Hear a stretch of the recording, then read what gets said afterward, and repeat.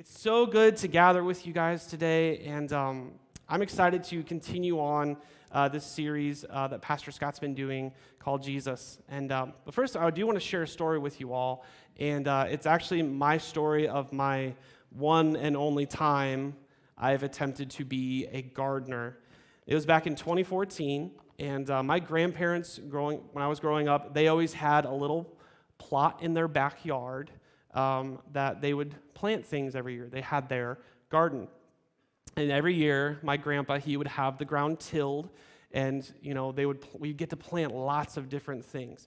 I mean, we had tomatoes, snap peas, green bell peppers, and that year I said, I want to try growing jalapenos.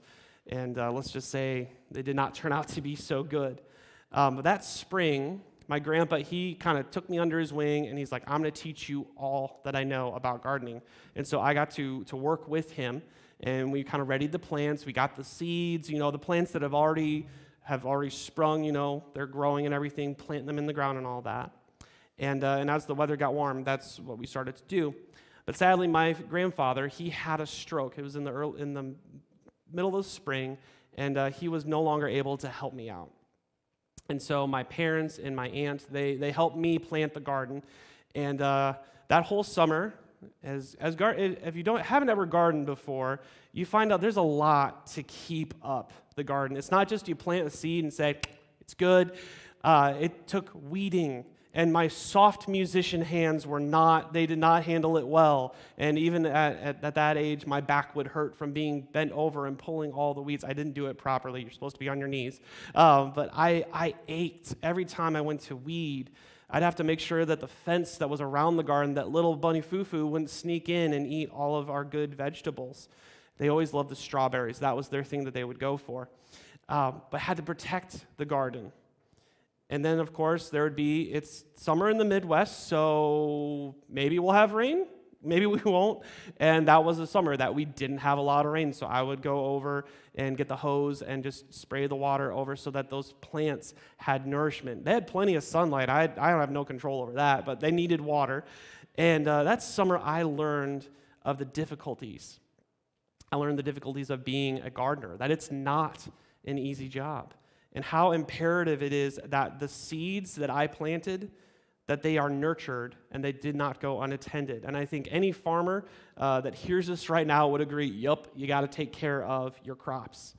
So as we dive into God's word today, we're reading through a parable of Jesus, and it's the parable on the sower. And my hope is that we can, instead of just, oh, yep, this is a story I've heard time and time again, my hope is that we can step away today from this story with a fresh perspective, that we can catch, maybe there's a new meaning that we haven't caught before from Jesus' words. So let's bow our heads and pray together.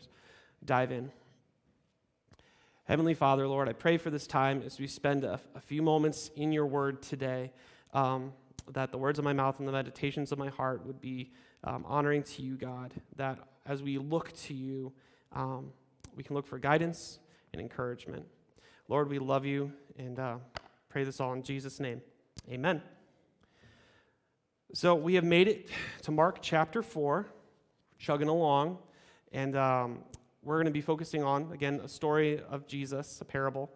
And if you would like to go through the Bible in the pew, it's page 1557. I just saved you all a few minutes trying to find the book of Mark, but 1557 is where our story is at today.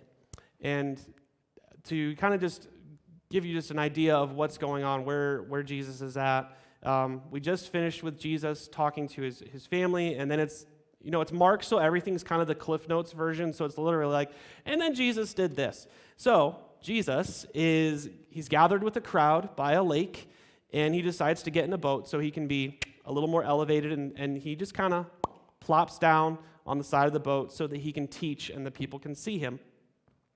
And if you've gotten to the passage, I'm going to go ahead and read it to you. And the words will also be on the screen, but it's always wonderful to open our Bibles together. So he begins this passage in verse 3 by teaching the parable of the sower. Listen, a farmer went out to sow his seed, and as he was scattering the seed, some fell along the path, and the birds came and ate it up. Some fell on rocky places where it did not have much soil, and it sprang up quickly. And because the soil was shallow, but when the sun came up, the plants were scorched, and they withered because they had no root. Other seed fell among thorns, which grew up and choked the plants so that they did not bear grain. Still, other seed fell on good soil, and it came up and grew and produced a crop, some multiplying 30, some 60, some 100 times. Then Jesus said, "Whoever has ears to hear, let them hear." When he was alone, the 12 and the others around him asked him about the parables. He told them, "The secret of the kingdom of God has been given to you, but to those on the outside, everything is said in parables, so that they may be ever seeing, but never perceiving, and ever hearing, but never understanding. Otherwise, they might turn and be forgiven." Mark 4, 3 through 12. And we'll finish the story in a little bit. But we can look over these passages from 1 through 20, and like I said, we'll get to the rest here in a little bit. But we can separate this story into 3 parts, and I've labeled each one a different part. And so we start with, in Mark 4, 3 through 9, the story, the parable that Jesus taught. And it starts with this farmer is hard at work. He is sowing his seeds, and we read that he scattered the seeds.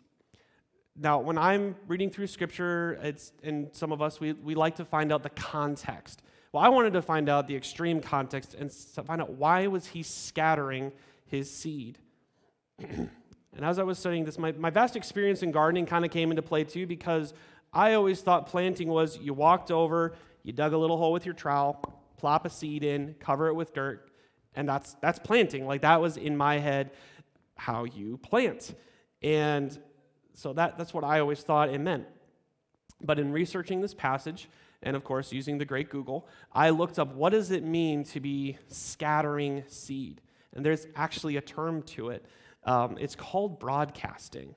And I found this absolutely fascinating. You might not, but I found it absolutely fascinating. But why is this important? Why does it matter that we know that the seed was scattered? We see that right away, this is Jesus. He's thinking through these things as he's sharing them. Right away, Jesus is finding common ground with those that he's speaking to. He's finding the common ground with his audience so that they can engage more with his teaching. Because we can look at that day, people in that time would have included farmers. They would have been gathered, walking along the lake, and they see this guy in a boat talking. Or maybe it would have been the farm hands that were just working on the farm to make a day's wage. They were being able to be spoken to. So moving on, we read about how the farmer is sowing seed placed in 4 different locations. We read about along the path, amongst the rocks, in the thorns, and then finally in the good soil. Now, where the seed fell impacted the seed's future. It affected its outcome. And 3 out of the 4, as we read, did not go so well. As Jesus finishes telling this parable, he ends it with, "Whoever has ears to hear, let them hear." And I always thought that was just a really good corn pun, whoever has ears. Anyway, that was a bad joke, sorry. But as we read on, I'm a youth pastor, I have to sneak in the puns every now and then. But as we read on, just because the people had ears doesn't mean they understood what Jesus said. And I think that happens to all of us sometimes when we're reading his word. So we're moving along. We make it to verses 10 through 12, what I have dubbed the hinge, the part of the book, the spine, that as we're going through a story, holds it all together. And as we turn the pages, these verses, 10 through 12, separate the story from the explanation, the story itself to the explanation. And it also contains one of those instances where we're reading Scripture and we scratch our heads and say, "What are you talking about, Jesus? What does this even mean?" Now the crowd is dispersed. They've all gone about their ways. It's just Jesus and his disciples. They're hanging out, and they ask him, "Teacher, what does this parable mean?" Because they're scratching their heads. They're like, "We got ears. We heard. What in the world does this mean?" And Jesus just rolls on with some of the confusion. "The secret of the kingdom of God has been given to you." And while this may sound comforting to the disciples, because they're like, "Hey, we've been hanging with Jesus. We should know what this means." They know what this means. They were still just trying to understand the parable. Like, okay, God or Jesus, you're saying we have the secret. We're still trying to understand what you just taught us. They're trying to understand. And they're like, good, we at least know what the secret is given, but we go on. But to those on the outside, everything is said in parables so that they may be ever seeing but not perceiving, and ever hearing but never understanding. Otherwise, they might turn and be forgiven. Well, is anyone else saying, what did Nate just read? That's a little bit like Dr. Seuss. They may see, but they won't perceive. They may hear, but they'll never understand. They might turn and be forgiven. What? When we envision Jesus, which now that most of us have watched The Chosen, our view of Jesus is this really nice guy that we get to hang out with. He's warm and fuzzy and occasionally tells a good joke. And we see him as a man. We see him as a man on earth. And this is who Jesus was at that time. And while we all have our different ideas, because we know of his invitational nature, we know that he welcomes sinners, that he welcomes the children, the outcasts, the tax collectors, the women, the teachers of the law. Jesus talked to everyone. We know this, and he shared the good news with everyone. He didn't discriminate. Jesus shared with everyone. But here, what he states is a little hard for us sometimes to wrap our heads around. And he states that only a few will know the true secret of the kingdom of God. Those that truly take up their cross and follow him, those that walk the road that Christ called them to, forsaking their old sinful life. What does this mean? What about those that only maybe listen? So there are those that listen but don't put his call into action. They choose a partial faith life. Maybe they don't live out that faith life. Those Christian in name only or the cultural Christian, their ears, they get tickled by what they want to hear. They just hear the good stories on Sunday morning, or they listen to a podcast because that's a way just to hear the word. But they don't decide to unpack it for themselves. They just take it at face value. What God is saying, are they digging into what God is saying? And they never take that faith life on for their own. They let other people live it for them. They can't hear God, and when they don't hear God, they get frustrated because they can't. And so on, the endless cycle goes. Self-reliance becomes the mode of operation because I can't take care of my own needs. But Jesus steps in, because he always does, just like on the show. Jesus always just appears at the right time. And in our lives, Jesus always appears at the right time. And he says to us, you're relying on yourself too much. You are killing yourself. And if you just open your life up to me, you'd realize that I have what's best for you. When we read passages like this, and I got to be honest, this one was a hard one for me to chew through as well. When we read passages like this, we lose sight for a moment of that warm, fuzzy, lovable Jesus. And instead, we see our stern middle school teacher telling us, this is what you need to know. And we see a stern teacher who doesn't overlook our shortcomings. And they call us out and say, hey, here's where you're failing. Scott gave me a good book to read while I was preparing this message. And it's this bit from Mark Galil's book, Jesus, Mean and Wild. And it states this: Jesus is not simply being mean. It's referring to this passage specifically. He's not being mean. Like, we might look at it and be like, wow, Jesus is kind of being a jerk today. He's not. He's not being a jerk. He's not being mean. He's doing something that we all sometimes need. Jesus is not simply being mean. He's telling the truth. And some truths are stern. Some truths are sobering. When someone is in danger, telling the sobering truth can be the most loving thing one can do. That's one to write down and hold on to. Telling the sobering truth can sometimes be the most loving thing one can do. Where in our lives, this is to us, where in our lives do we need to sober up so that our hearing, it isn't impaired to hear God's voice, that our eyes are open to see that God is moving? Sometimes we look around and we're like, I don't see it. I don't hear it. It's always the I don't feel it. Because when we do that, when that does happen, when we open ourselves up to him, we get a glimpse of what God is up to in our lives. And others, just like the woman at the well, we're going to want to tell everybody what God is doing. While those 3 verses, and you probably didn't think, wow, Nate's going to spend most of his time talking about 3 verses, they pack more punch than we realize. It's one of those that we tend to gloss over sometimes because it's confusing, and we're like, got the parable and the explanation, which we're going to get to in a second. But it's important when you are reading Scripture to not gloss over the hard parts. The hard parts are in there for all of us too, not just the easy stuff. Because we get to read of God's goodness and his faithfulness and love for us, even when it's hard, and it's the truth. So let's continue on as we finish. Jesus explains the parable of the sower. So we get to part 3, the explanation. And this is one of those times where I believe Jesus shows great compassion for his disciples. And we don't know exactly where in his ministry this story exactly comes from, but could assume it might have been pretty early on. So they're just, getting used to different. They're getting used to Jesus' style. And when I was preparing for this, all I could think of was when I was in high school and I was in algebra, and I was terrible at algebra. It was, those math books, they have that whole back section where all the answers are at. So it's like, okay, x squared over da-da-da-da. Okay, what's the answer to that? Jesus does that for the disciples. He's like, let me open up the book and let me explain it to you all by giving you the answers. So we're back into the Scripture. This is verse 13 through 20. We'll finish out the story. So then Jesus said to them, with so much love and not anger at all, don't you understand this parable? How then will you understand any parable? Okay, he's being a little bit snarky there, but we love Jesus. So in verse 14, the farmer sows the word.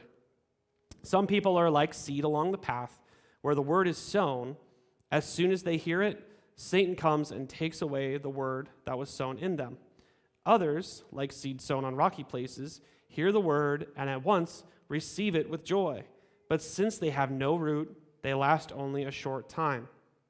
When trouble or persecution comes because of the word, they quickly fall away. Still others, like seed sown among thorns, hear the word, but the worries of this life, the deceitfulness of wealth, and the desires for other things come in and choke the word, making it unfruitful. Others, like seed sown on good soil, hear the word, accept it, and produce a crop, some 30, some 60, some 100 times what was sown. So just let's unpack this passage together.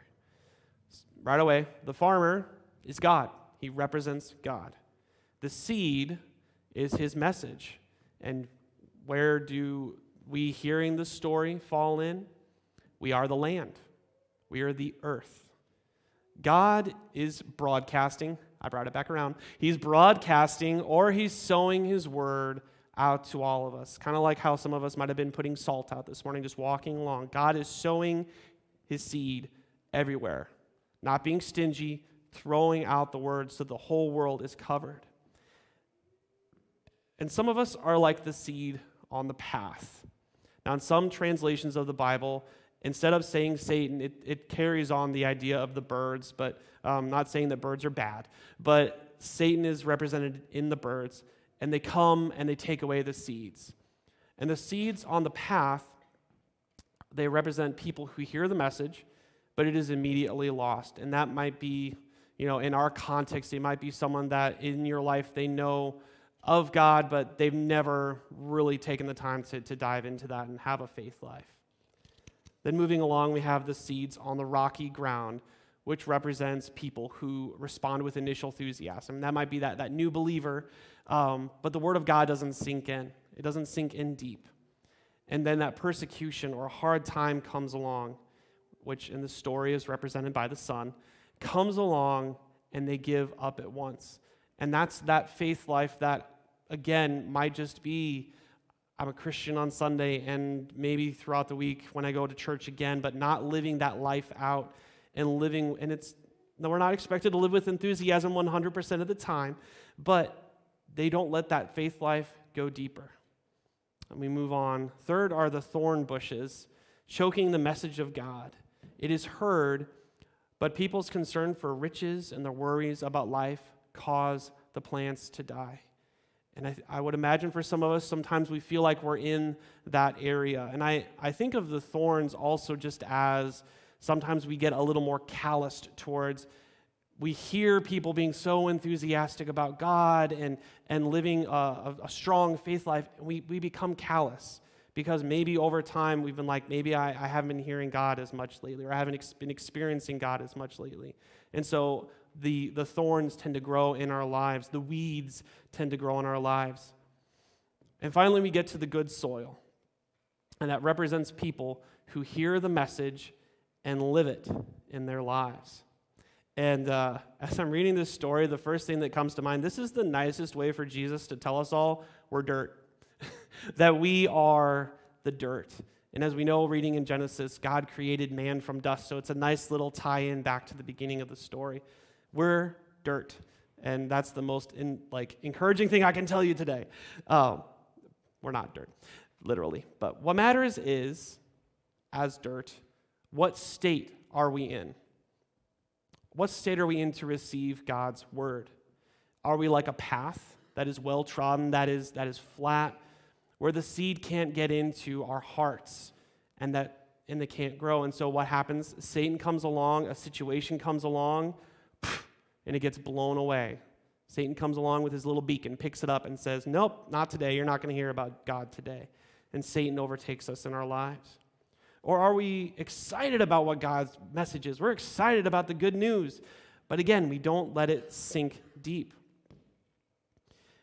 Living a shallow faith that doesn't allow any roots to grow, when those roots can't grow, a hard storm comes along in our life, and the seeds are blown away. What plants maybe we do have get blown away because we don't allow the roots to grow deep. And are we overgrown with thorns? Like I said, are we allowing the callousness in our lives, or maybe the worries that we have? And we sang about God being faithful and not letting our fear overtake our lives. Maybe the worry that we have in our lives, we're letting it overtake, and it's letting other things take priority and be more important. That we have more desires to accomplish that are our own desires and not God's. So the people of the good soil, which we all hope we are there, the people of the good soil are living a life that is ready to receive God's message. But how did they get to be good soil? That's what I wanted to really think about.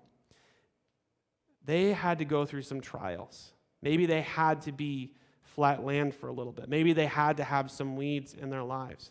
They had to go through some trials for that soil to be recognized by God that He's going to till us. He's going to work through us so that we can be sown, that we can be sown deep by His seeds, that we can grow roots deep in our faith. Because the soil, it can be filled with nutrients like wisdom and knowledge gained from studying God's Word. And when we allow those nutrients to come in, and the seed can grow in the sun because the sun is always there, and it fills us with all these things. And when we are filled with those things, it's no longer seeds. We become crops, which will produce seeds that will produce seeds for more crops. And it goes on and on and on. One of my favorite seed quotes, and you probably didn't come into church today thinking, wow, Nate's probably got a bunch of favorite seed quotes. This is the only one I have. But this is one of my favorite quotes. We'll go that direction. Is that God sees the oaks in the acorn. You probably didn't know, and one more little nerdy thing today about there's not just one tree that's going to come from that seed. It's going to be multiple. That oak is going to get planted, and it's going to create another tree and another. When God plants His message inside of you, when you hear it and receive it and internalize it and let it be your guiding light, it has the ability to change the world. And something that I've been really, as becoming a parent and recognizing, that it's not just affecting me, that it's affecting my kids, and it's affecting their generation. Those are the seeds that God has planted in me and are growing. And I may never plant another garden again. I think Christine would probably not allow it because it's hard.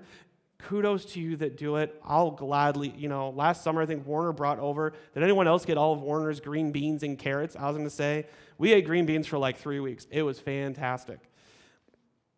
Sorry, a little sidebar there. I will never be a gardener. I'll capitalize off of your guys' goodness.